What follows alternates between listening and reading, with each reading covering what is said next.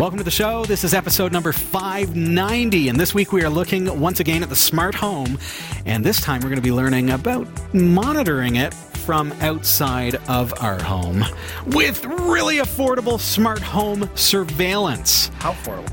Oh, you're going to find out, and your mind will be blown. So stick around for that. Also, Jeff, we've had some problems with editing 4K video footage. Oh, yeah. I know it's like the bane of all of our editing existence because our computers just can't keep up with those massive files. Tonight I'm going to show you how to turn it into editable camera shots. We're going to take one shot, turn it into 3 shots, and edit it down in real time on just my laptop. You don't want to miss out on that tutorial if you do any kind of video editing, even if you want to just use it for home. This is a great show coming up for you, so stick around. This is Category 5 Technology TV. Our live recordings are trusted only to solid-state drives by Kingston Technology. Revive your computer with improved performance and reliability over traditional hard drives with Kingston SSDs. Category 5 TV streams live with Telestream Wirecast and Nimble Streamer. Tune in every week on Roku, Kodi, Plex, and other HLS video players. For local showtimes, visit category5.tv. Category5.tv is a member of the Tech Podcast Network. If it's tech, it's here. cat5.tv/TPN and the International Association of Internet Broadcasters. cat5.tv/IAIB. Welcome to the show, everybody. Nice to see you. Great to have you back again this week. First of all, just want to say thank you to everyone who has taken the opportunity to support us on Patreon. Yay. Really cool way to support Category 5 TV. Of course, this is free, family-friendly broadcasting that we broadcast from Canada to the entire world every single week. New content every single week. And you can support us for as little as $1 a month. And everyone who takes that on, I mean, $1 a month, right? Everyone who takes that on brings us just a little step closer to being able to cover our bills every month without having to find other ways to do so. Right, I mean, that's the inevitable dream, right? Is to be able to broadcast every single week, have everything covered, and all it takes is $1 a month, and you can check that out at Category5, at patreon.com/Category5. Really cool way to support us, and we're always looking for cool additional things that we can give you as a patron, and one of those things is our vlog, and so that's a lot of behind-the-scenes kind of content. Today there was a vlog. We received a big package in the mail, and there was an unboxing that happened early I guess yesterday morning and went up later in the day. So those kinds of things, you can only see those if you are a patron, and that's just an added bonus of your contribution. So thank you to everyone who's done that. Neverwhere, the makers of Cloud Ready, posted on Twitter and tagged us and said, you ready for this? I am ready. Sasha! Yes? This is Cloud Ready speaking. Yeah. Sasha, want to be the unofficial Cloud Ready Home Edition spokeswoman? It includes some Cloud Ready stickers to replace that Windows 7 one. Yeah. Yes? So, what would we do for stickers? I know. First of all, we would make it official that you, I guess. I would be. Why is it all you? I love Cloud Ready. I said some nice things about Cloud Ready. I love Cloud Ready. Do I get stickers? I super love Cloud. Well, yeah, I'll share. Can I have some stickers? Hey, Cloud Ready. Okay. I got sticker space. Hey, look at that Dell logo right there. We need to cover that with a Cloud Ready sticker. Category 5 Cloud Ready. As just confirmed unofficial spokesperson of... No. Oh my goodness. You're now, because you've confirmed it, you're now the official, unofficial spokesperson. Okay. You may have a sticker. May I? You may. Wow. Do you have actual buying power now? Could I get a new laptop? No. Oh. But you can, for free, install Cloud Ready on your laptop. Can I? Joy. Yes. Oh, thanks, buddy. And I can show you how. How's it been going, by the way, with Cloud Ready? Really Cloud Ready, of course, we've shown it on the show here. It is a free way that you can turn your laptop or desktop computer into a Chromebook or Chrome OS system. So you've converted this, what was a Windows 7 machine, that we then converted into Ubuntu Mate, that you then converted into a Chromebook using Cloud Ready. How's it been doing? Love it. I see you've got Discord up. I have Discord up. So, yeah, we had a little bit of a hurdle to jump to get Discord up, but it happened. It's up, and that was the final just piece of the pie. That was the one thing that you were having issues with, and right. I'm like, I love my laptop. I love Discord. Why can't you be friends? So how did that come about? Like, what did you have to go through to get Discord working? Because it was working originally. Yes, it was working, and then all of a sudden, it was bam! like a I think it was cache like issue or something. Update. Like maybe an update. Right. So I was borrowing yours for the show, your laptop for the show, so I could be on Discord. But I wasn't loving how that felt because this one is the one I love. So I was at my house on Sunday night, popped into Discord on my phone, doing my homework on my laptop, and making really good homemade on your cloud-ready Chromebook. Yes. We need to rename it now. It's no longer a laptop. It's a cloud-ready Chromebook. Exactly. I feel like while she's relaying how wonderful this is, we should like zoom in so it's just Sasha. Right. Because she is now the official spokesperson. Or official, unofficial. Do we really need to make it official? I'm not even allowed to be in the frame? No, you better be in the frame. We got to do this together. Okay. So just trying to pump up the ego. All right. So I'm on Discord, and I am on my phone, and I'm like, oh, I still don't have my laptop. Marshman. Yeah. Bill Marshall. Yeah. We know him. He was here in person. He drove 8 hours with his wife to be here in Studio D for a broadcast. He popped onto my laptop. Oh, yeah? Yeah. Onto your cloud-ready Chromebook. Cloud-ready Chromebook. He did That's cool. So he popped on in there and just played around a little bit, talked to Garby as well, was in the chat room between the two of them. I don't know. I could not follow exactly what they did. Like, Bill was everywhere. So it's like it was like a scene from like Star Trek where the aliens are talking over Will Riker, and it's just like yeah. And you know that they're operating. You don't really know what they're doing. No clue. But you're awake. You're awake, and you hear the noises, and you know something's happening. Right. So pretty much, I just watched. I was eating. I made homemade mango sherbet. It was delicious.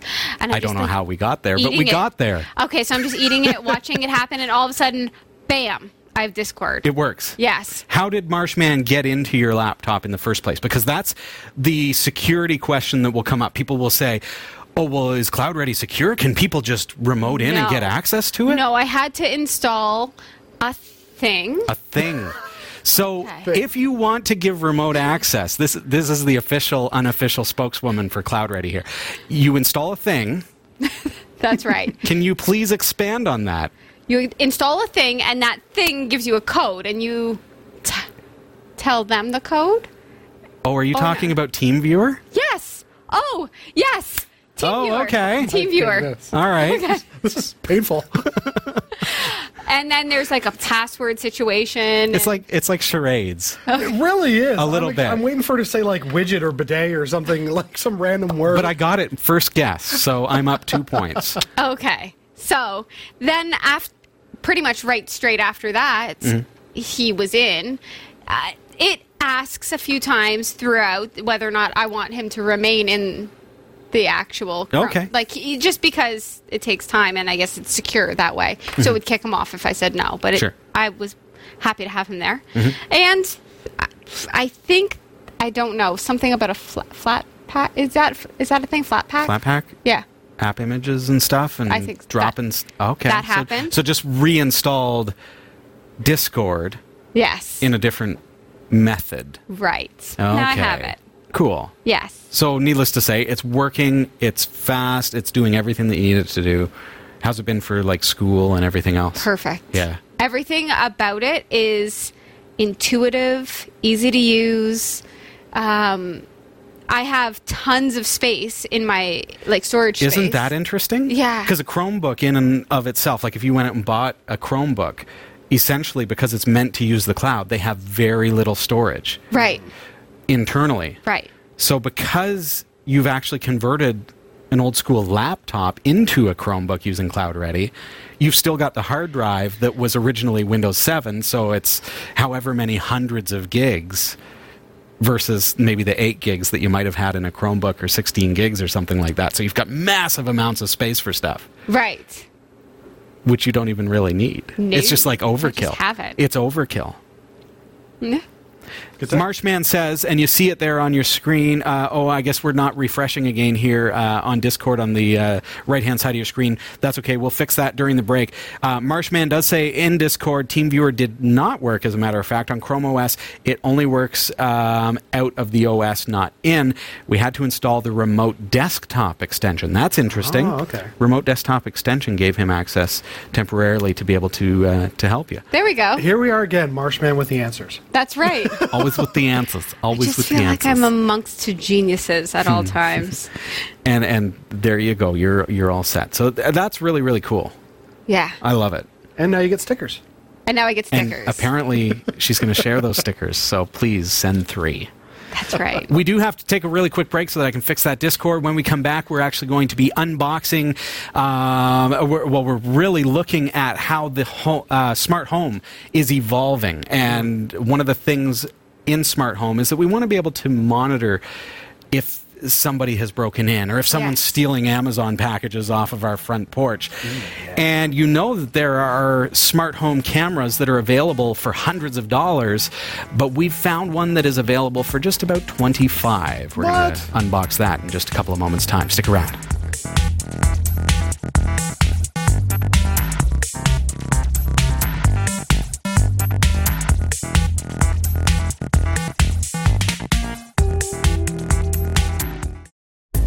Whether you shop on ThinkGeek, GearBest, B&H Photo Video, eBay, or Amazon, or even if you want a free trial of Audible, you'll find the best deals and support the shows we produce by simply visiting the shopping sites you already frequent by using the links on our website.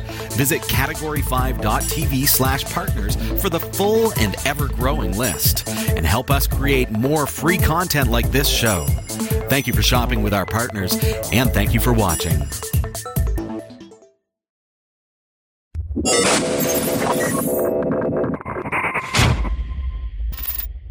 All right, we've been talking about the smart home, and cameras are something that are definitely part of the smart home these days as that smart home kind of evolves. But Wyze has brought out 2 particular cameras that are just revolutionizing basically the smart home because they're so unbelievably cheap. First of all, I've got the Wyze V2. This is the Wyze Cam V2, and this one goes for $25. I'm going to open the box and get into there and show you what that comes with and talk a little bit about it. Then we've got the Pan as well. So this is an actual PTZ camera, so it pans, tilts, and zooms, and this one is only $38. So if you're looking at smart cameras for surveillance or anything else, this is the most unbelievably economical solution. So let's get into the box and we'll take a look at what these come with. So we'll get into the V2 first, the Wyze Cam V2. Let's pop into the box.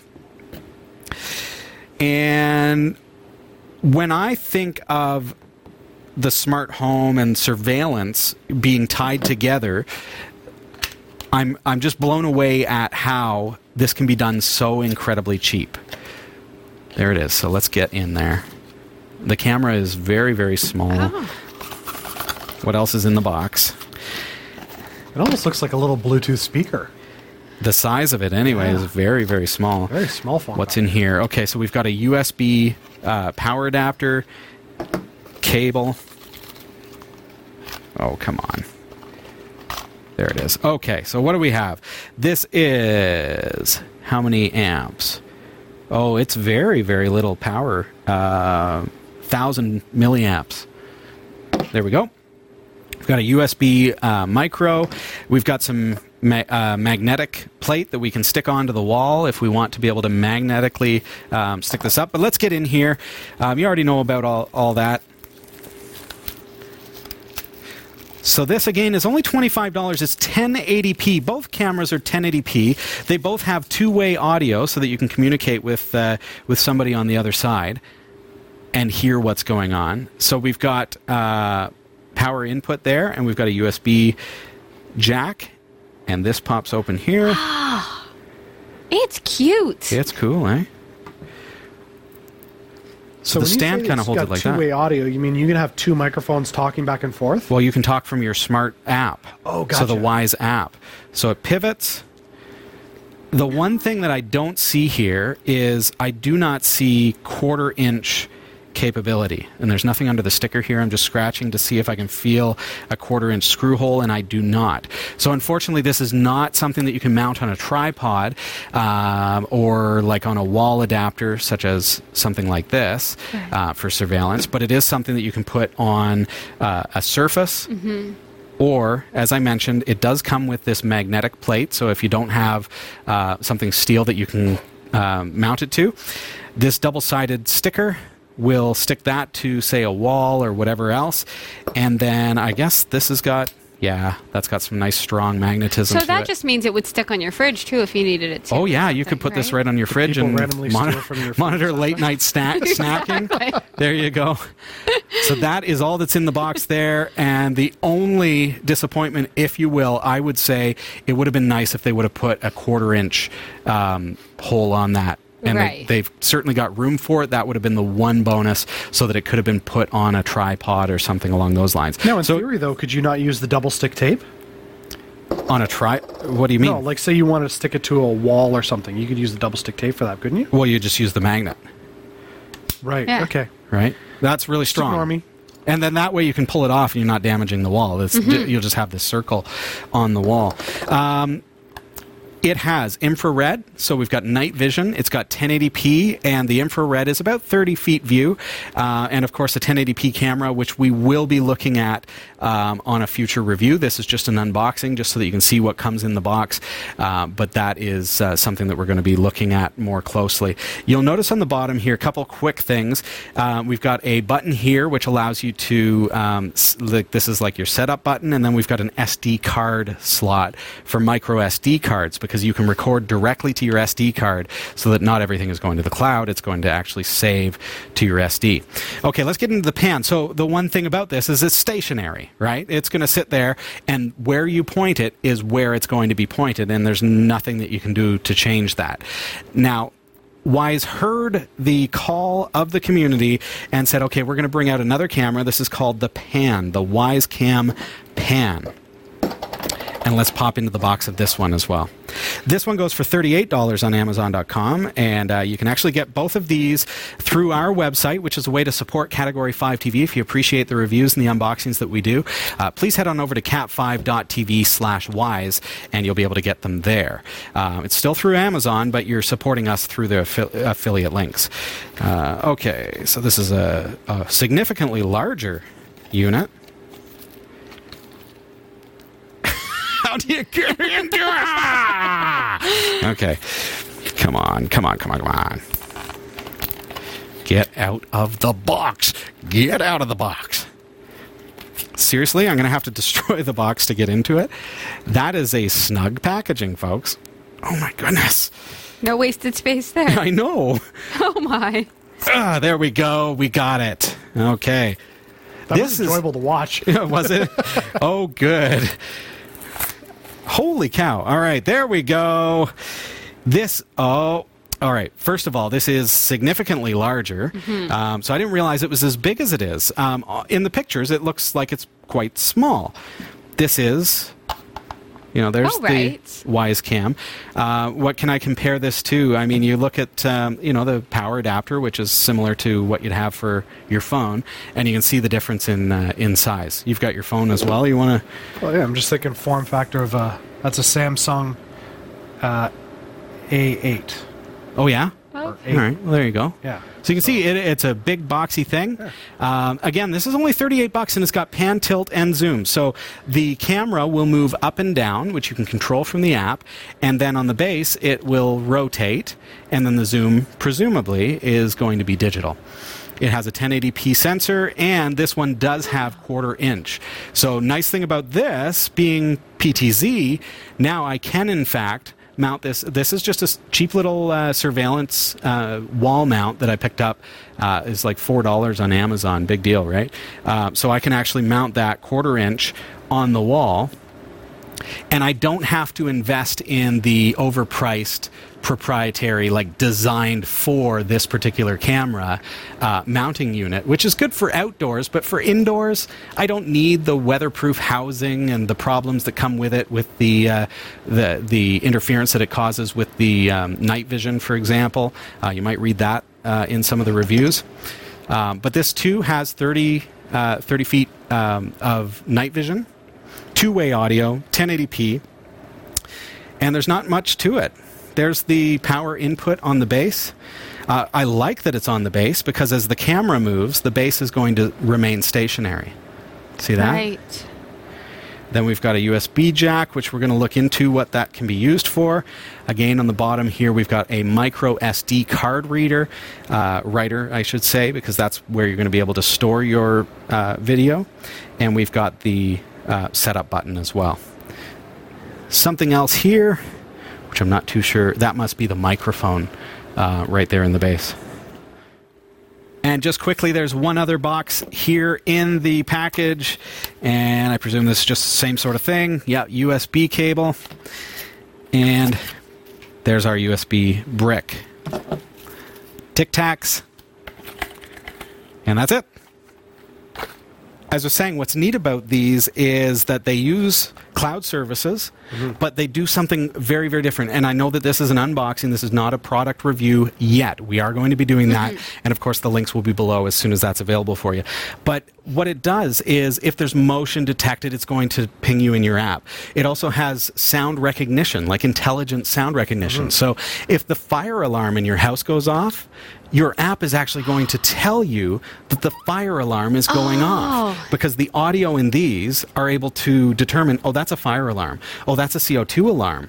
And it's going to notify you of that fact that something's going on that you need to check out. So you bring up the app and you're able to watch the video, see what's going on.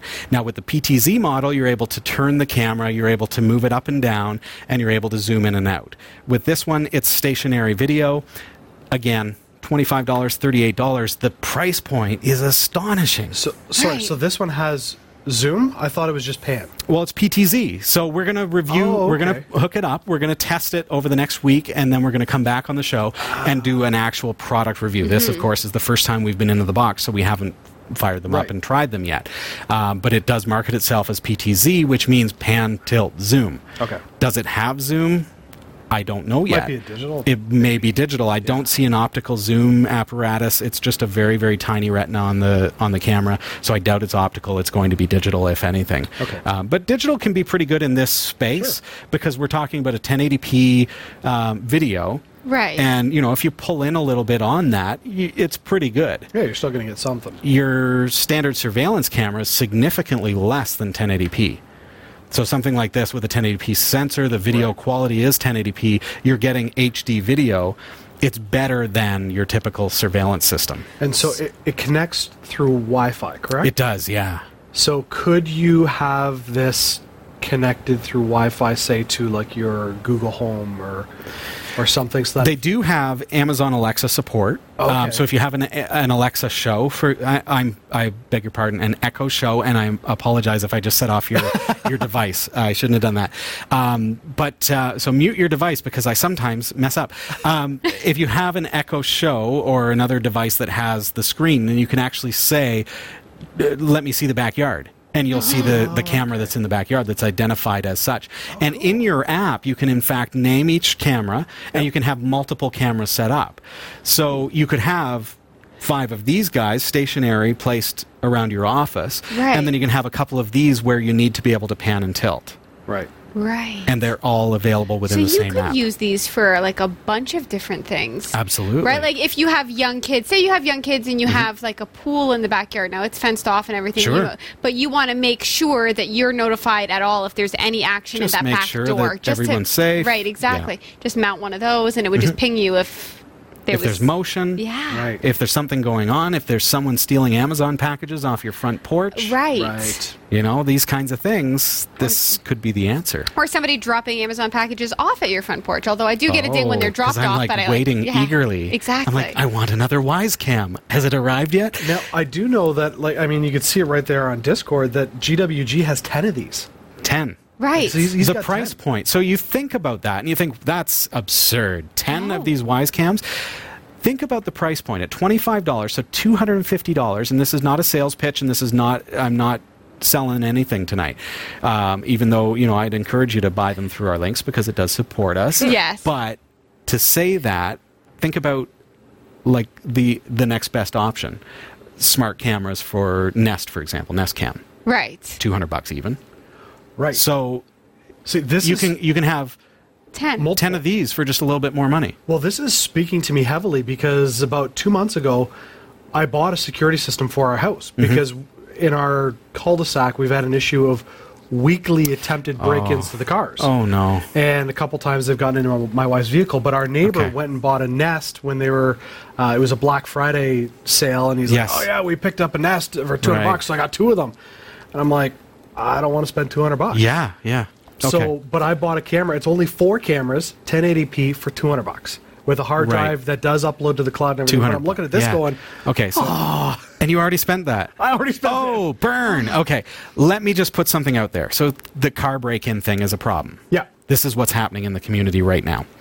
$25. Yep. Okay. It's powered by USB. Okay. What do we know about USB with our power adapter? Our That- charger. That it doesn't.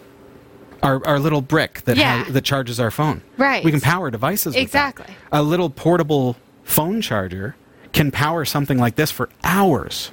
Right. Right. Hours. So plug this into your battery pack phone charger, And leave it in. leave it in your car.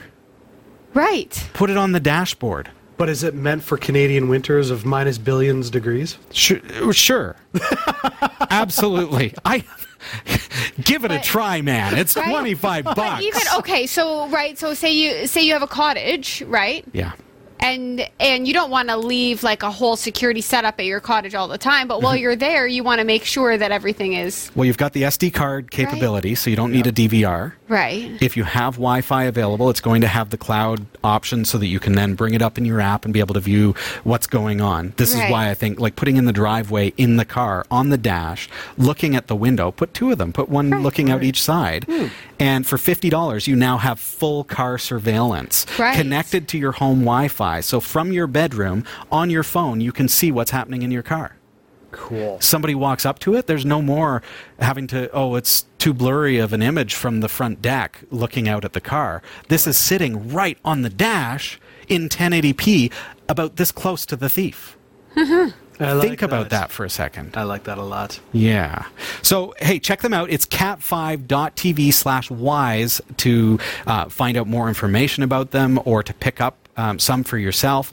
Again, there's no DVR, there's no hub needed. You don't need any other peripherals. It's just, it connects to your Wi-Fi. It's really easy to set up. You're going to use your phone or your tablet to be able to control them, and that's going to give you a really cool cloud-based home surveillance or business surveillance system. Love it. Also love Love how all these unboxings always end up products in my home. You just want more This stickers. show costs me so much money. Did GWG mention that you can get 10 of them for $250? I know, right? That's a steal. I also yeah.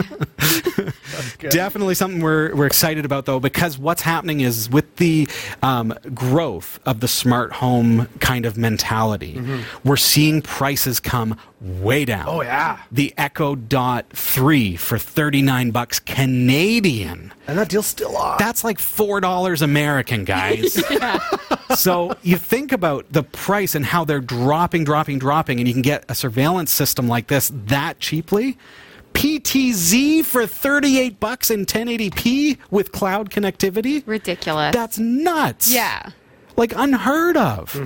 And they're changing, like companies like Wise are changing the entire industry for consumers because now it's accessible. Now it's something that we can all get in on and have this type of protection for our home. Well, exactly.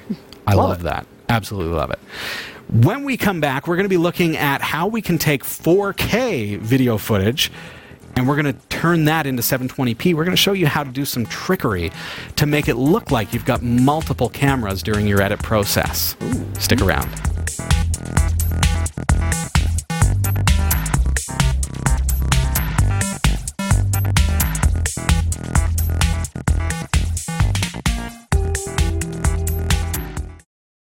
For a limited time, get your hands on limited edition shirts from the Category 5 TV network. These high-quality shirts are manufactured by Teespring, a fundraising website, and your purchase will help support the shows we produce. Get yours today and send us your pictures to be featured on the corresponding show. Visit cat5.tv/shirts to support us and get your official network shirt today. cat5.tv/shirts.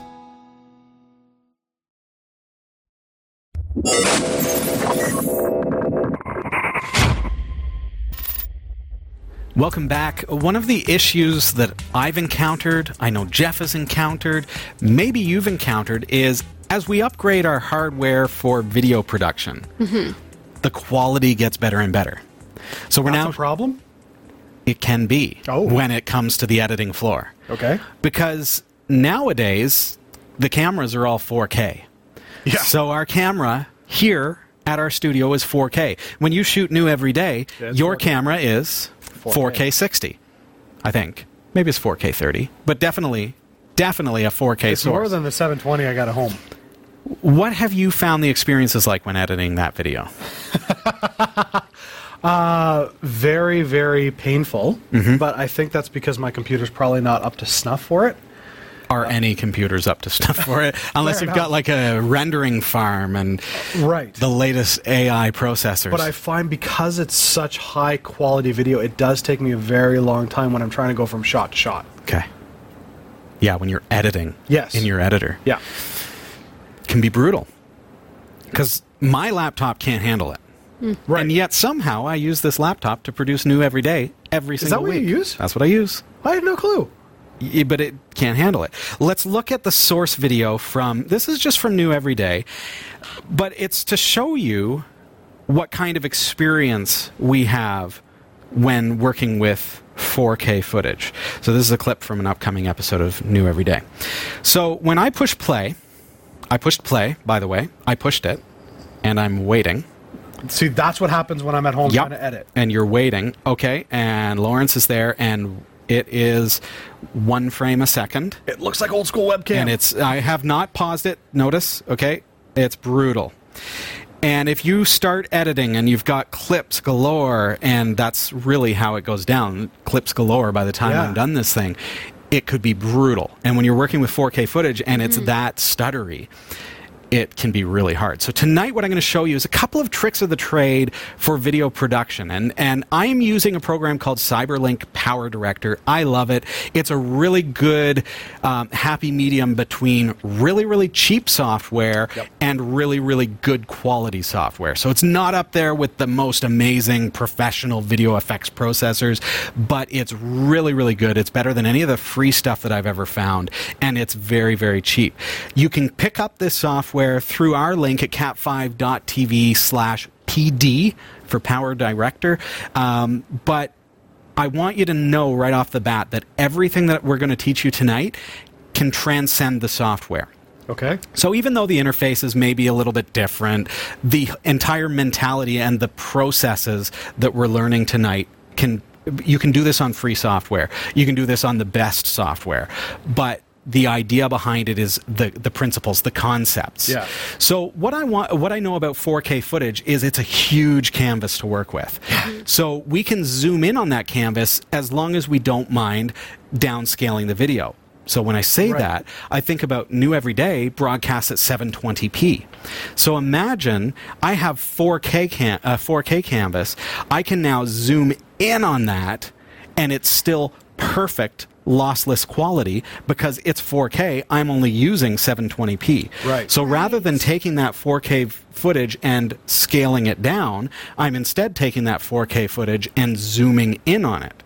To the same dimension. So that gives me a whole new way of working with my 4K footage, because now what is one camera sitting on a stationary tripod with 2 people sitting in front of it becomes 3 cameras. Right. So in our case, if we were shooting right now and we wanted to do this, we could have you as one camera, but it's only one physical camera. Right. Me as one camera, Jeff as another camera, and then a wide shot as a 4th camera. But as from a live feed of the show, that's what we do. We do that here. So when we zoom in, something like that, that's exactly what we're doing in real time. But not everyone has that kind of technology. Right, that's exactly. thousands of dollars to have that. But that gives you an example of what you're talking about when it comes to what you're going to show us. It gives you a bit of an idea. Okay. This is a 4K canvas that we can then zoom in on, and we have a lossless close-up of that video. So what we're going to do is we're going to actually create files that our editor and our computer can handle. So not 4K, from our 4K source, and then we're going to be able to transition between them. So keep in mind, of course, at 4K, I can't even play this video, let alone edit it. It's really, really choppy. Remember, this is like 30p or maybe 60p. I think it's 30 because it is 4K footage. But what I can do, so in Cyberlink Power Director, again, these tools are going to be different in your editor, but if you want to follow along in Power Director, this is great. I've clicked on the track of the video, and then tools and power tools, and then crop and zoom, and then I can click on crop and zoom, the button there. Now, because Lawrence is standing up, the first thing that I want to do is I want to skim along in the video to a spot where both of the guys are sitting down. I'm going to create a new keyframe, and then I'm going to put my wide shot on that frame exactly where I want it to be. So then see the preview over the right-hand side? Okay. That's perfect. So now I'm going to go back to the first keyframe, and I'm going to duplicate the next keyframe. Then I'm going to go to the next keyframe, and then to the next keyframe, which now takes me to the last keyframe, and I'm again going to duplicate the previous keyframe using this button here. So now all three keyframes have exactly the same zoom. See that? Yep. So if I scroll anywhere in this timeline, that zoom is going to have a nice frame, and it's going to be a really, really nice wide shot of those guys. Okay? I like to take it one step further, and I like to take this middle one. Don't touch the other two. Make sure that they are exactly the same, because if you do any edit points, you need them to be able to be seamless, so it doesn't jerk in all of a sudden on the camera. But I like to have a bit of motion on my camera. I like to make it look like there's a camera operator, even though we know that it's just a stationary tripod. So now let's take this middle keyframe, and I'm going to zoom in, just punch in just a little wee bit, and then I'm going to move the center of the frame and put it right there. So now, as this plays, it's actually going to zoom in a little bit toward the middle, and then it's going to zoom out again to the same, because these keyframes, the first one and the last one, match each other, so they're seamless.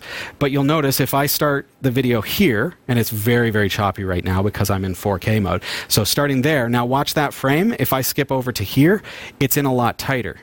See that? Right. Okay. So you get this really nice kind of, it's like the camera is just kind of softly moving in and softly moving out. And you just get that little bit of motion that just makes it look like there's somebody operating that camera. And so what's the time frame on this? Like, are we talking that's like a 3 second or? No, just for the sake of this demonstration, I'm using a 2-minute clip thereabouts. Oh, so you're going from the beginning to, so you can determine the clip length. Yes. Oh, yeah. okay. Sorry, I missed that part. You want to do it for the entire clip. Now, when I do the actual show, I've got like a 4-hour video because you guys clip a lot, right? We do talk you record a lot. So what I do in that, so now I'm just going to hit OK because I'm happy with this.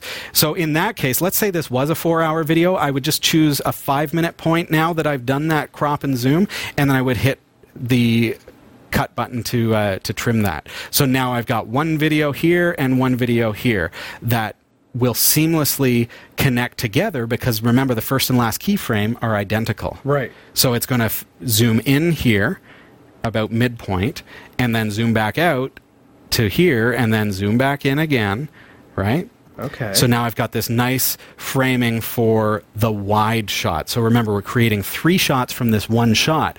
I've got my wide shot as my starting point. So this is both guys together on the set.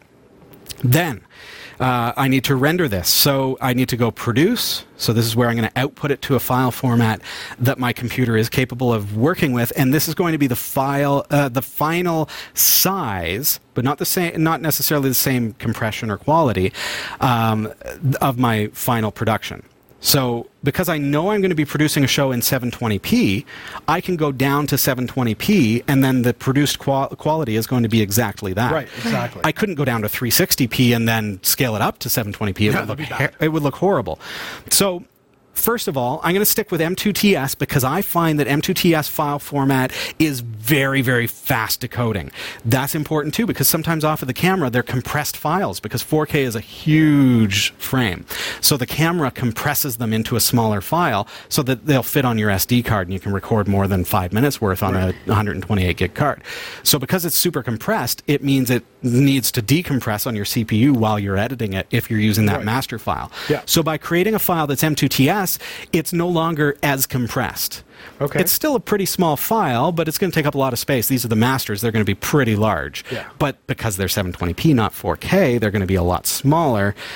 But the rendering time, the speed is going to be a lot better when working with it. Now, I don't want to work with interlace. This is defaulting to 60i. I'm going to change it to, this is going to be 720p. You can do 1080p or whatever you want to work with, but I'm going to go 1280 by 720 60p. And then I just browse to where I want to save that file. I'm going to just slap that on my desktop, and I call it wide. I like to just name my shots what they're going to be. So this is my wide shot, and I hit save. I like to turn on enable preview during production so that I can see what's going on, and then hit start. And you see this is going to take a while to render. This is moving at a slow pace, but it's scaling it down to 720p at 60 frames per second. It's going to take about an hour to render just that 2-minute clip. So it's a lot of time to get it down there. So give yourself a lot of time. Right. But once you have those rendered down 720p masters, it can be the 4-hour thing. And then you've got files that you can work with. So I do the entire thing, all shots. And then I've got 720p masters to work with, so I never actually have to touch the 4K after that. So I've already rendered these. I'm just going to cancel this so that I just wanted to show you the process. Now I want to create the next one. This is going to be my stage right shot. So this is going to be their right, your left. So now that I've created the wide shot, and we'll presumably say that it rendered out, I'm going to then highlight this again and go Tools, Power Tools, and Crop Zoom because it's already active. And now I'm going to change this so that this is a close-up of James on stage right. So wait for it. There we go. Okay, so again, I start with my middle frame. That's always my starting point. Never start with your first or last frame because those have to match, and because Lawrence is standing, I don't know what their final position is going to be during the edit. So here, I want this to be a close-up shot of James. That's on stage right. So I'm going to bring it in there, and I want this to be the widest that James will have at any given time. Okay? Understand, this needs to be the widest shot that he will have, and Lawrence is completely cut out of the shot. Now I'm going to go back to my first keyframe and duplicate the next one, which is the middle one that I just created, and now you can see that it's a nice close-up of James. See the preview there? Right. Now I'm going to go to the last keyframe, and then I'm going to duplicate the previous one. Don't worry about the fact that they're not standing where you want them.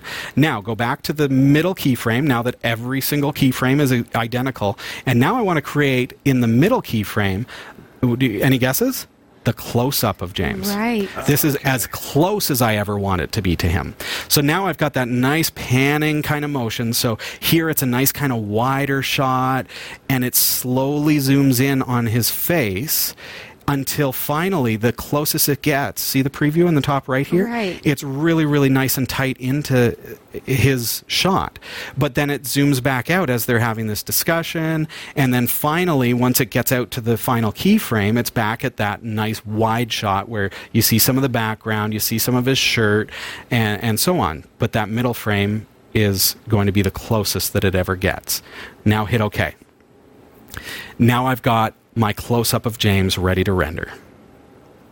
Wait for it. Remember, I'm still in 4K. There we go. It's ready to go. So now this is the file that now I want to produce this file in 720p. Notice the resolution is terrible there, but as soon as I start rendering it, because it's going to be rendered at the proper resolution, so let's call this stage right, or you can call it James if you want, or whatever. I'm going to enable preview resolution. Watch what happens when I hit start. The quality is going to change because it's going to be the actual render resolution.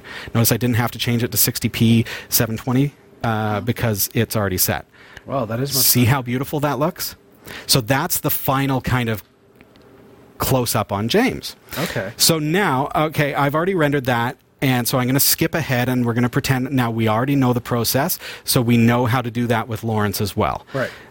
We can do exactly the same thing. You just want to start with that middle keyframe, and it's pretty easy now because I've already got that middle keyframe for already set up. So let's look at that third camera here. So I'm going to jump to my middle keyframe, and I'm going to duplicate my next keyframe because I want it to be the wide shot, and drag it over to Lawrence. Now, notice what's going to happen here. If I forget to do anything else, it's going to actually pan over. There's going to be some motion, and it's going to pan over to include James in the shot. Right? So I actually have to now go to the next keyframe, duplicate the previous one. Go to the first keyframe, duplicate the next one. Now all of them are on Lawrence. Okay? Highlight the middle keyframe, get that close-up of Lawrence. Stage left. There you go.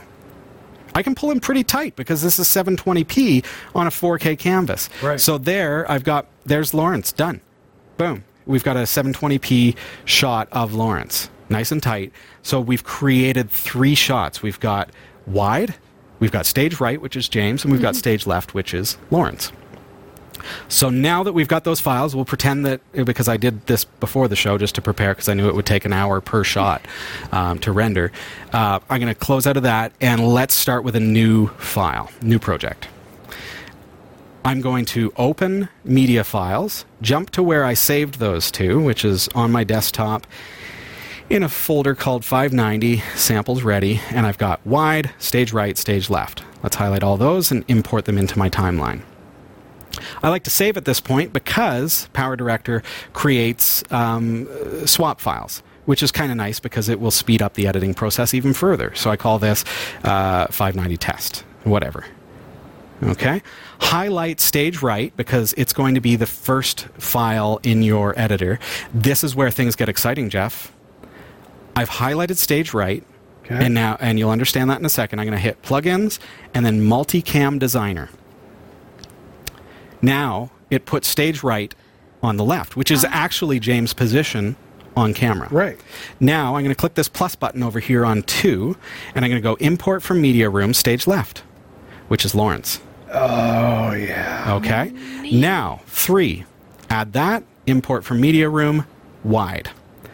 Okay. Remember, I'm using CyberLink PowerDirector. You can use any software, but I want to show you this. It's great software, cat5.tv/pd. It's really, really cheap, really affordable. It only runs on Windows. That's the one caveat, but it works great, and it has all these features. And some people have said, well, as a Linux user, why are you using Windows editing software? And maybe just showing you will answer that question for you. So I start by, let's click on that shot, the wide shot. Okay. Let's go to where our actual episode starts. So let's get in here. Okay, let's pretend that this is where it starts. I'm going to press record, and now on my keyboard, I have the 1, 2, and 3. And presumably you could have 4 as well. I'm just going to push 1 on my keyboard. Ready for it? Yep. 1, 2, 3. I'm pushing those keys on my keyboard, and I'm swapping between the 3 camera shots in real time as if I was an actual camera operator sitting there in studio holding the camera, punching in and out. Now, I'm boom, boom. Lawrence is talking, so I'm nicely zoomed in on Lawrence. And zoom wide shot. I don't know what happened to 1. I think I pressed a button or something, but you get the idea. So I'm going to pause that. Oh, I think I only had a half of a file there. Oh. No worries. That's right, because you clipped it. Yeah. So, okay. So now that I've got that, so I've pressed record, now I've hit stop, I'm finished. This is not an actual edit. This is just my multicam designer. So now when I hit OK, it's actually going to create those edit points in my editor. No! So now when I push play in my editor, I'm already done. So I'm going to skim over here. Watch this. Oh, come on. See that? It's real time. It's fast.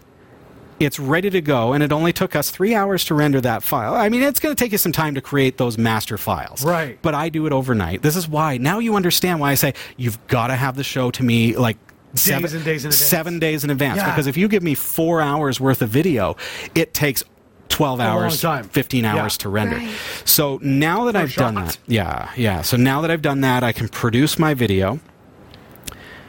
and let's just pretend that that's my glorious editing job. Right. It's ready. And you notice it automatically added audio from one of the tracks. Make sure all of your tracks have audio, or you can select that. Now, this is where I choose MP4, custom, and I have what I call low-cost 720p is my preset that I created, because what I've done is I changed the average bit rate to 10,000 kilobits per second, which just costs me less money to distribute. So then I create that file, and I call this my final, and I hit start. And that will actually now render. So again, you're going to see this in full quality now. Look at how beautiful that looks. And look at how fast it renders now that it's 720p sources. And look at that close up. Wow. It's as if I have 3 cameras sitting in front of those guys, yet I only have 1 camera sitting in front of them on a tripod.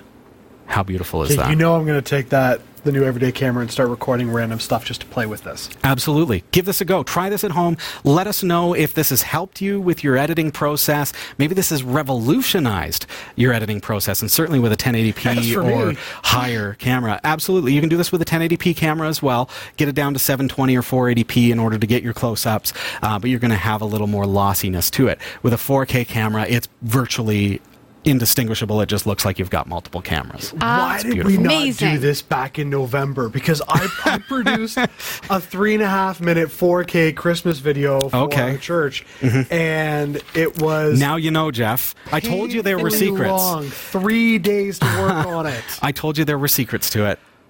Now you know, my friend. You can thank me next week. I'm thanking you now. All right. Okay, well, I hope you enjoyed that. We're going to jump right over to the newsroom. I know I've been a little long-winded tonight, but I think that I think it's all good. I think we've learned a lot, and it's a lot of fun. So let's head on over there, Sasha. Here are the stories we're covering this week in the Category5.tv newsroom. Apple has been ordered to remove some iPhone models from its stores in Germany over a patent dispute with chip giant Qualcomm. Windows 10 Home Edition will finally let you turn off automatic updates. AI could reduce the tech in your smartphone. And a hidden world in the NES Legend of Zelda was just uncovered 30 years later. These stories are coming right up. Don't go anywhere. This is the Category5.tv newsroom, covering the week's top tech stories with a slight Linux bias. Jeff Weston. Yeah, man. You're building a brand new, beautiful website. What? Aren't you? No. Am I? Oh, you're a terrible actor. What? This is where acting comes into play. Oh, I didn't know we were acting. You're supposed to act. Okay, fair enough. All right. Yeah, I'm building a really cool website. Are you building a really cool website? Just because Jeff is confused doesn't mean you have to be. Visit cat5.tv/dreamhost to sign up for unlimited web hosting for your website with unlimited email accounts, MySQL databases, the latest version of PHP, WordPress, and more, and even a free domain name registration. It's less than $6 per month, so sign up today. cat5.tv/dreamhost. I'm Sasha Rickman, and here are the top stories we're following this week. Apple has been ordered to remove some iPhone models from its stores in Germany over a patent dispute with chip giant Qualcomm. A court ruling in Munich on December 20th found Apple had infringed patents on power-saving technology. On Thursday, Qualcomm paid a $1.3 billion bond, or Euro bond, allowing the ban on iPhone 7 and 8 models to go ahead. The bond will fund damages awarded to Apple if the iPhone maker wins an appeal against the injunction. The German case is Qualcomm's third attempt at blocking the sale of iPhones. The California-based chip maker has made patent infringement claims against Apple in the U.S. and China already. The court ruling in Munich included the sale of iPhones by third-party sellers such as mobile phone operator shops and other retailers, as well as those sold in Apple's 15 branded outlets. However, Apple and some observers believe third-party sellers will be able to continue selling the iPhone models in question. The iPhone X XS, iPhone XS Max, and iPhone XR models will still be available at Apple stores and from other retailers. When the initial judgment was announced in December, Apple said that it would appeal the decision. An Apple spokesman at the time said, Qualcomm's campaign is a desperate attempt to distract from the real issues between our companies. Qualcomm insists on charging exorbitant fees based on the work they didn't do, and they're being investigated by governments all around the world for their behavior. Under German law, judgments become enforceable once the winner of the patent dispute posts bonds covering potential damages incurred by the losing party in case the judgment is overturned or amended on appeal.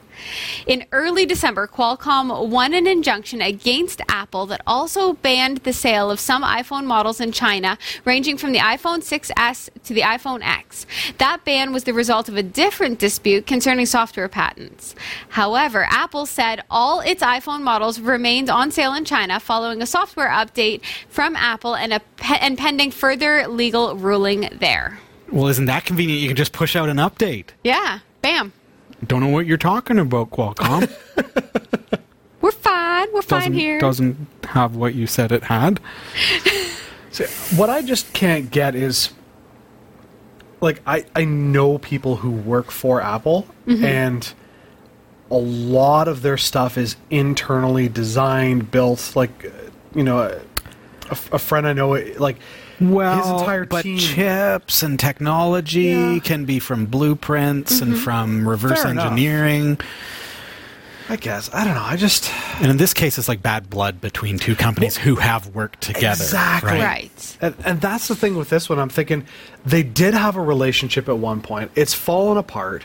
And now they're just, you know, they're nitpicky with each other. But the question becomes, at what point does the line between the coordinated efforts separate between, well, that I said that and therefore it's my idea, therefore you have to pay me? Like, I don't want to deal with patent infringement stuff or like, no thank you, way too technical. Right. It feels like it's absolutely. one of those things that will flip-flop. Like you'll win and then you'll lose on appeal and then you'll appeal that appeal and win again. Like it just feels like it's that sort of, you know. Why Germany? Is it just, was it a...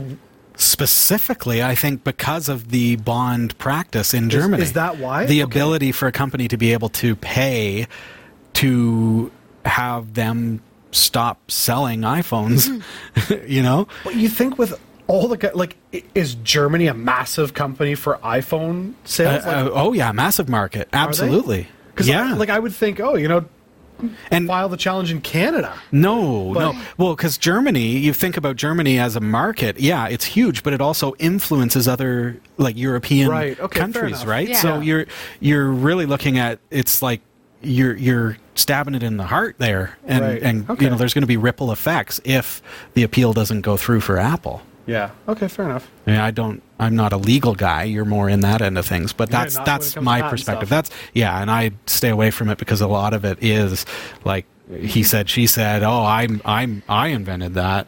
Right. Oh, I got the paper to show I did. Oh, well, mine is a little bit different. It's Well, just yeah. nutty. Who has nuts. the original patent? That is, Yeah. if I were the judge, and I know nothing really about Nikola this, Tesla, but- right? guaranteed. Exactly. Well, that's just how it would go. I mean, you're really the rightful owner of the idea, and then you would Yeah. win, right? Kind of the end. But when you have a device that has millions of ideas in it, Right.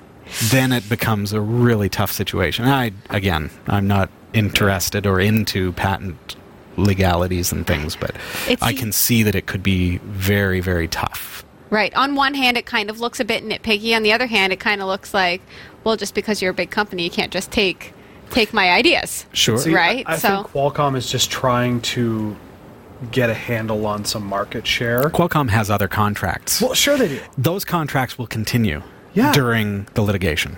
But why? Like, I feel like if they're going to be known as that company that goes out there and kind of legally tries to beat people up, people are going to eventually say, I don't want to deal with you. except when you are also a company that is innovative and has the product that Right. Yeah, the fair enough. industry is begging for. Right, because we don't know if they're actually trying to beat them up or whether or not they're just trying to stand their ground and not be bulldozed. Sure. Right? Because it could be that. But if I also. was a company that manufactures a particular component of a particular device, so use this Apple contract to build up my company, and now my company's established. Now, okay, you know what? We're not going to take anything from you. We've got all these other contracts we're working on.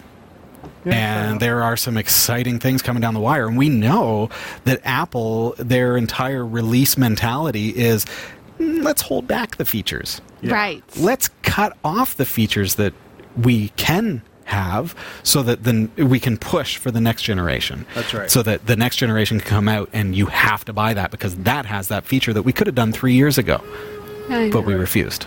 True. So there's that Tricky. aspect of it as well. Windows 10 Home Edition will finally let you turn off automatic updates. Since the initial release of Windows 10 back in 2015, users have continued to ask Microsoft to give them control over when and if they should install the latest Windows updates. Trying to avoid the disastrous Android-like fragmentation issues, Microsoft pushes monthly security and feature updates to every machine running Windows 10.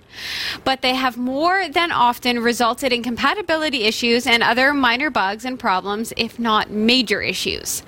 While the reasoning behind aggressively pushing updates might be legit, it isn't a user-friendly system when the consumer is scared of the latest updates breaking their machines.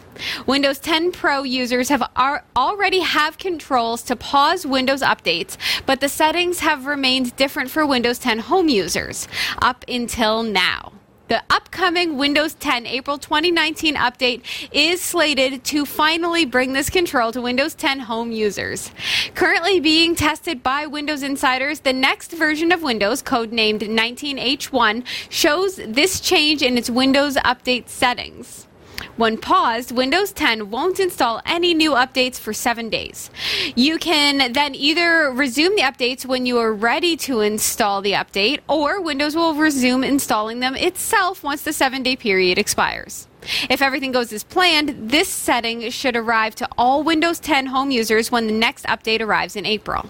While 7 days might not sound like enough time to some Windows 10 users, the fact is Microsoft wants to keep as many Windows 10 machines on the latest version as possible. That said, it would be nice if Microsoft would trust its users to have their own reasons for delaying or deferring certain updates, specifically since the company has quite a history of delivering broken updates. And that's been growing too. I had it happen last night. I upload a lot of video, and I was uploading a show that has to be online. It's supposed to be online this morning, so I uploaded on Tuesday nights, and it uploads overnight. Well, I got up and saw my laptop, and Windows had rebooted during the upload. It got to 98% and was cut off because Windows had rebooted it. So I was just like, I wish I could just turn off these updates. And so, 7 days sucks. Yes. Really? Like, just let me decide when I want to run my updates. I love that I can do sudo apt-get update. Right. Enter when I want to do it. On Linux. That's on Windows, just though, not how Windows rolls. Like, that's No. just not it. I mean, they have now given you a 7-day grace period, and for them, that's generous. So to be fair, that 7-day grace period would have helped me had I thought last night. Right. And if my laptop happened to have that feature, I'm about to upload a video, I will pause updates for 7 days. Right. It's, But I have to still remember to do that. Right. Otherwise, it resets itself after 7 days, and it keeps doing it and rebooting whenever it feels like it. it's spectacularly bad for a company that when I shut down my computers at work and I see that my only option is update and shut down, it gives me anxiety. That's a bad. Is it going to turn on the next day? Right? So I shut down the computers today. Yeah. So tomorrow morning, I'm going to go in hoping everything fires up. Now, many times it does, and sometimes it doesn't. Right? So it's a gamble. Yeah. And it's scary. So if I could pause that and then know, okay, well, what if I make it so that it just updates at the end of my week, right? That way I Sure. at least have the whole weekend if Plan something... for it. Right? Yeah. Instead of just these random, this is when we're doing it, Right. updates. Yeah. See, Yeah. for me, the Windows 10 updates suck because I have an older version of Photoshop on my computer. I think it's like 6 or 7 years old. Like, I haven't Okay. upgraded because I don't do it. You don't want enough to pay make for it their work. cloud service. Well, yeah, I don't want to now that you put got out to any pay more a money. subscription fee. But something has transpired over the years where now when Windows does an update, it wipes out my key. No. It's legit Oh. software, but it wipes out the key. But the problem is... You can't activate it. Their activation server's gone. Right. And so now, in order to get it to work, I literally, every time Windows does an update, have to uninstall and reinstall Photoshop. Oh my goodness. Drives me nuts. I hate that Windows goes, we're going to make this happen. And 7 days, quite frankly, that's just a slap in the face.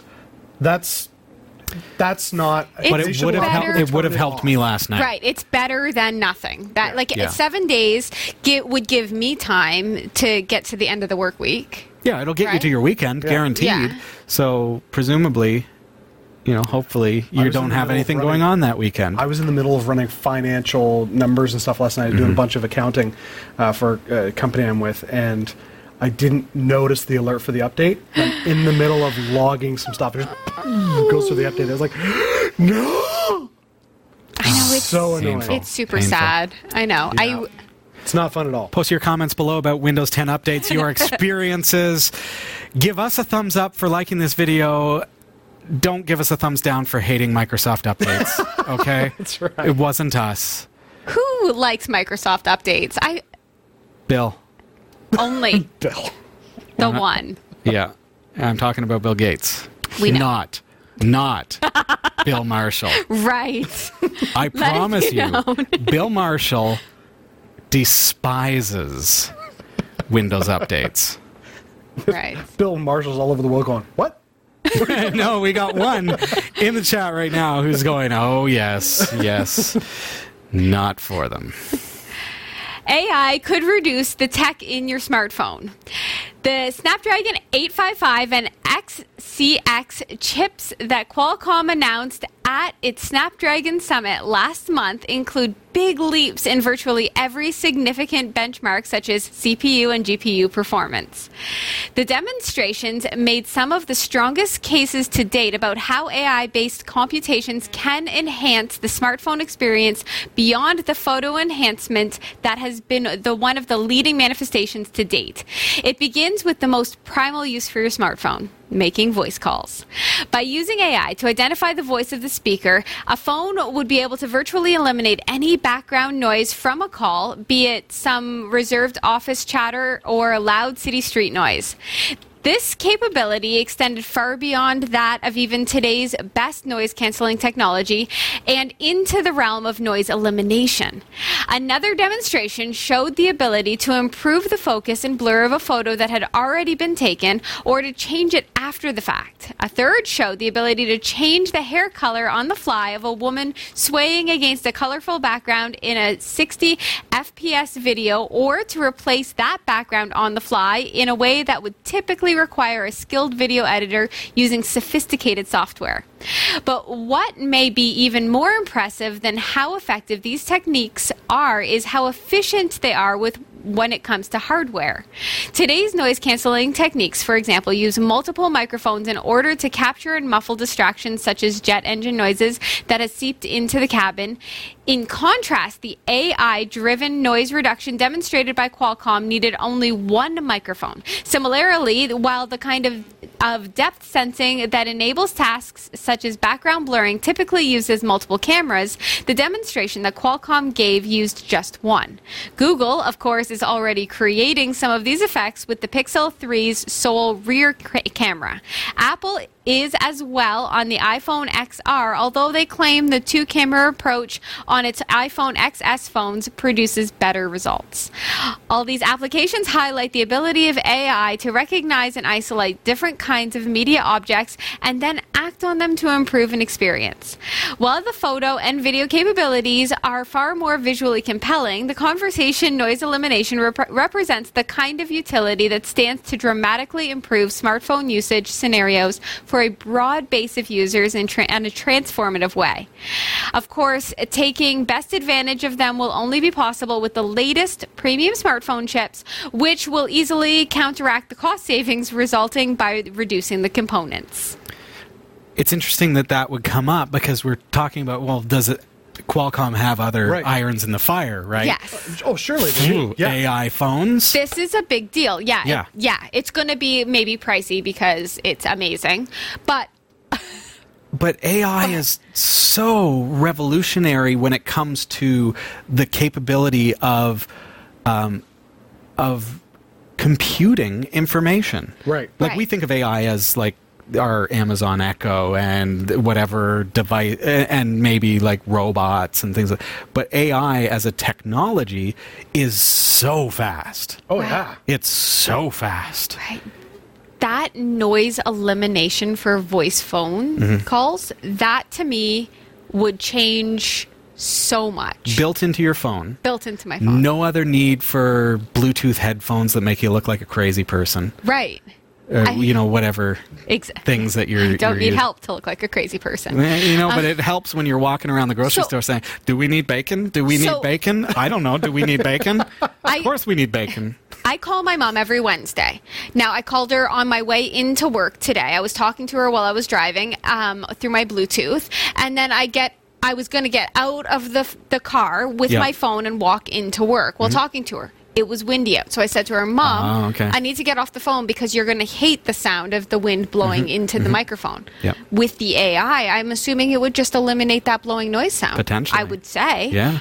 My mom would be happy. All the screaming in the background. I do conference calls for work regularly. Yeah. And there's nothing more annoying than somebody being in a car running between meetings who's joining for this call, but they forget to mute their phone. Right. And so then all you hear in the background is... Exactly. Because they're driving on the highway. And it's like, could you mute your phones, please? Could you mute your phones, please? And they think they're muted. So and they can't stop now to mute their phone because they're driving. That's right. So if this eliminates those kind of things, I'm all for it. Exactly. I just don't want to have to pay crazy amounts of money for it because I'm not rich. Would that just change? Like, we have our mute buttons, right? So if we had that sort of AI, right, it would just automatically... I think it's more akin to...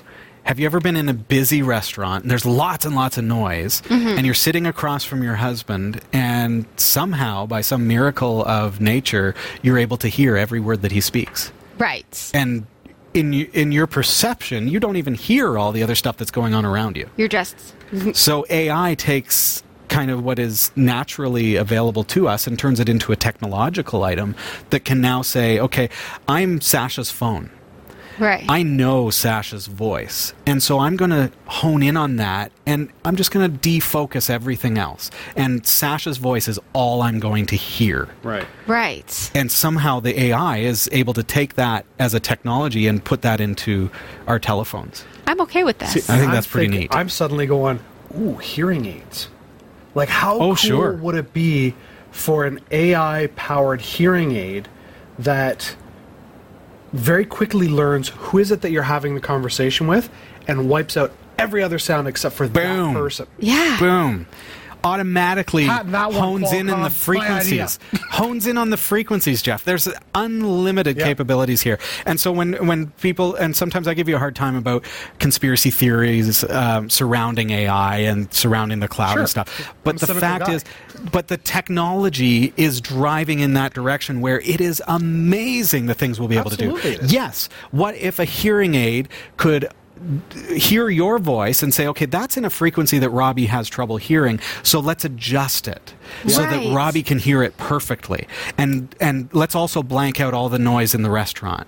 So now I'm able to hear you absolutely perfectly thanks to AI. Well, that little chip in my ear doesn't have an AI built into it. It needs to be able to connect to my phone through Bluetooth, and my phone connects out to the internet through the cloud and utilizes an amazing multi-billion-dollar computer network in order to do all that processing. So am I going to be afraid of that connectivity, or am I going to... You're going to embrace it because it's going to enhance your life in so many ways. That's my perspective. So when I give you a hard time, that's my perspective. My issue when it comes to things like that is it always comes down to security and marketability. Mm-hmm. I don't want my need for some sort of amended access to be a marketed thing. I would rather just say, hey, we got this service for you because we're a nice company. Yes, you bought it. You paid into it. We don't want to use it for data purposes. That would make me a happy camper. And if that kind of stuff was more secure, I would have no issue with it. I love technology and the way it's going. And this is really cool. This like drives me. Let's watch for it. Let's see what happens next. Yeah. A hidden world in the NES Legend of Zelda was just uncovered 30 years later. One of the more remarkable things about the original Nintendo is that many of the console's more popular games, from Super Mario Bros. 3 to Tecmo Bowl, are still playable and thoroughly enjoyable in 2019. Sure, the 8-bit graphics can't hold a candle to what you'll find on the more modern-day consoles, but the wild success of Nintendo saw with the NES Classic underscores just how much fun many of these older games are. Of course, if we're talking about some of the greatest NES games of all time, there's no denying that The Legend of Zelda needs to be part of the discussion. The original Legend of Zelda, which was released all the way back in 1986, was such an iconic hit that it would go on to spawn well more than a dozen offshoots across a number of different consoles. Now, seeing as how the original Zelda game is more than 30 years old at this point, you'd be forgiven for thinking that every single part of the game had already been discovered and conquered. Alas, you'd be mistaken. In something of a fascinating story, a developer recently managed to access the game's Minus World, essentially another part of the game where developers could try out different gameplay dynamics. Naturally, developers implemented code to prevent players from accessing the game's Minus World, but a YouTuber with the handle Skelix managed to figure out a way around it. The gameplay on Zelda's Minus World is a bit buggy, though still playable, which shouldn't come as much of a surprise given that it wasn't intended to be playable in the first place. That notwithstanding, the video Skelix posted should be quite entertaining for fans of the original classic. You can watch the video at cat5.tv/Zelda. That is so cool. Just mind-bending. Yeah. I love retro gaming, and to find out that there's something new. I'm a huge Zelda fan. Always there you go. So go figure it out. My ring is like Zelda logos. Look at that. Like, wow. Huh. It's etched with Zelda's triangular thing. Very cool. So, like, I'm a huge Zelda fan, so this is like... cool. Give it a go. Like Get yourself an Odroid Go. Yeah. Put Legend of Zelda NES Classic on it. Be on those. Yeah. Like, is it? They're ROMs. Right, but is it a true port over? Which you legitimately own. I know, I do. But is it a port over so that it's every component of it? Or okay. Yeah, ROM is a copy of the You the too ROM. can play in the Minus World. My son, just quickly thinking of retro gaming, because this reminded me, my son, who is 8 years old, said to me, he came down after a late night session on the Odroid Go, which had Nintendo Entertainment System on it, and he said, I can't decide, Daddy. I'm like, what is it, son? He says, whether Paperboy is better on the Sega Genesis or the NES. And it's 2019, and I have never been so proud. See, that's... And he decided the Paperboy is better on the NES. He said, I agree. It's better on the NES. I agree, 100%. We have a handheld Sega Genesis, which you reviewed on Try It, Buy It, and we have an Odroid Go for NES Classic games. Right. So he plays both of them, and he has both of those versions of the game. So cool. How cool is that? I love this. All right, I've got to take a quick look. Sorry, I thought it was you. At the cryptocurrency market at this point, as of 1800 hours Eastern Time on Wednesday, January 9th, 2019, according to CoinGecko. Things are kind of on the gain. We're up $123.18 US on Bitcoin, bringing us to $3,978.24 per coin. Litecoin is also up to $38.82 a coin, gaining $6.06. Ethereum is the only one that we're monitoring that's actually lost a little bit. It's down to 148.94 US. Monero is up to 52. Stellite, looking at the small guys, is up a little bit, 2.78 10,000ths of a cent. And Turtle Coin is sitting at 1.4 10,000ths of a cent. Remember, the cryptocurrency market never closes and is always volatile, so keep that in mind if you decide to trade. Big thanks to Roy W. Nash and our community of viewers for submitting stories to us this week. Thanks for watching the Category5.tv newsroom. Don't forget to like and subscribe for all your tech news with a slight Linux bias. And for more free content, be sure to check out our website. From the Category5.tv newsroom, I'm Sasha Rickman. And I'm Robbie Ferguson. And I'm Jeff Weston. Thanks, everybody, for being here with us again this week. Looking forward to seeing you next week when we actually fire up the cameras that we were looking at tonight. We're going to hook those up and see how they operate. You don't want to miss that. That's happening on episode number 591. So we'll see you then. Take care. Bye. Bye.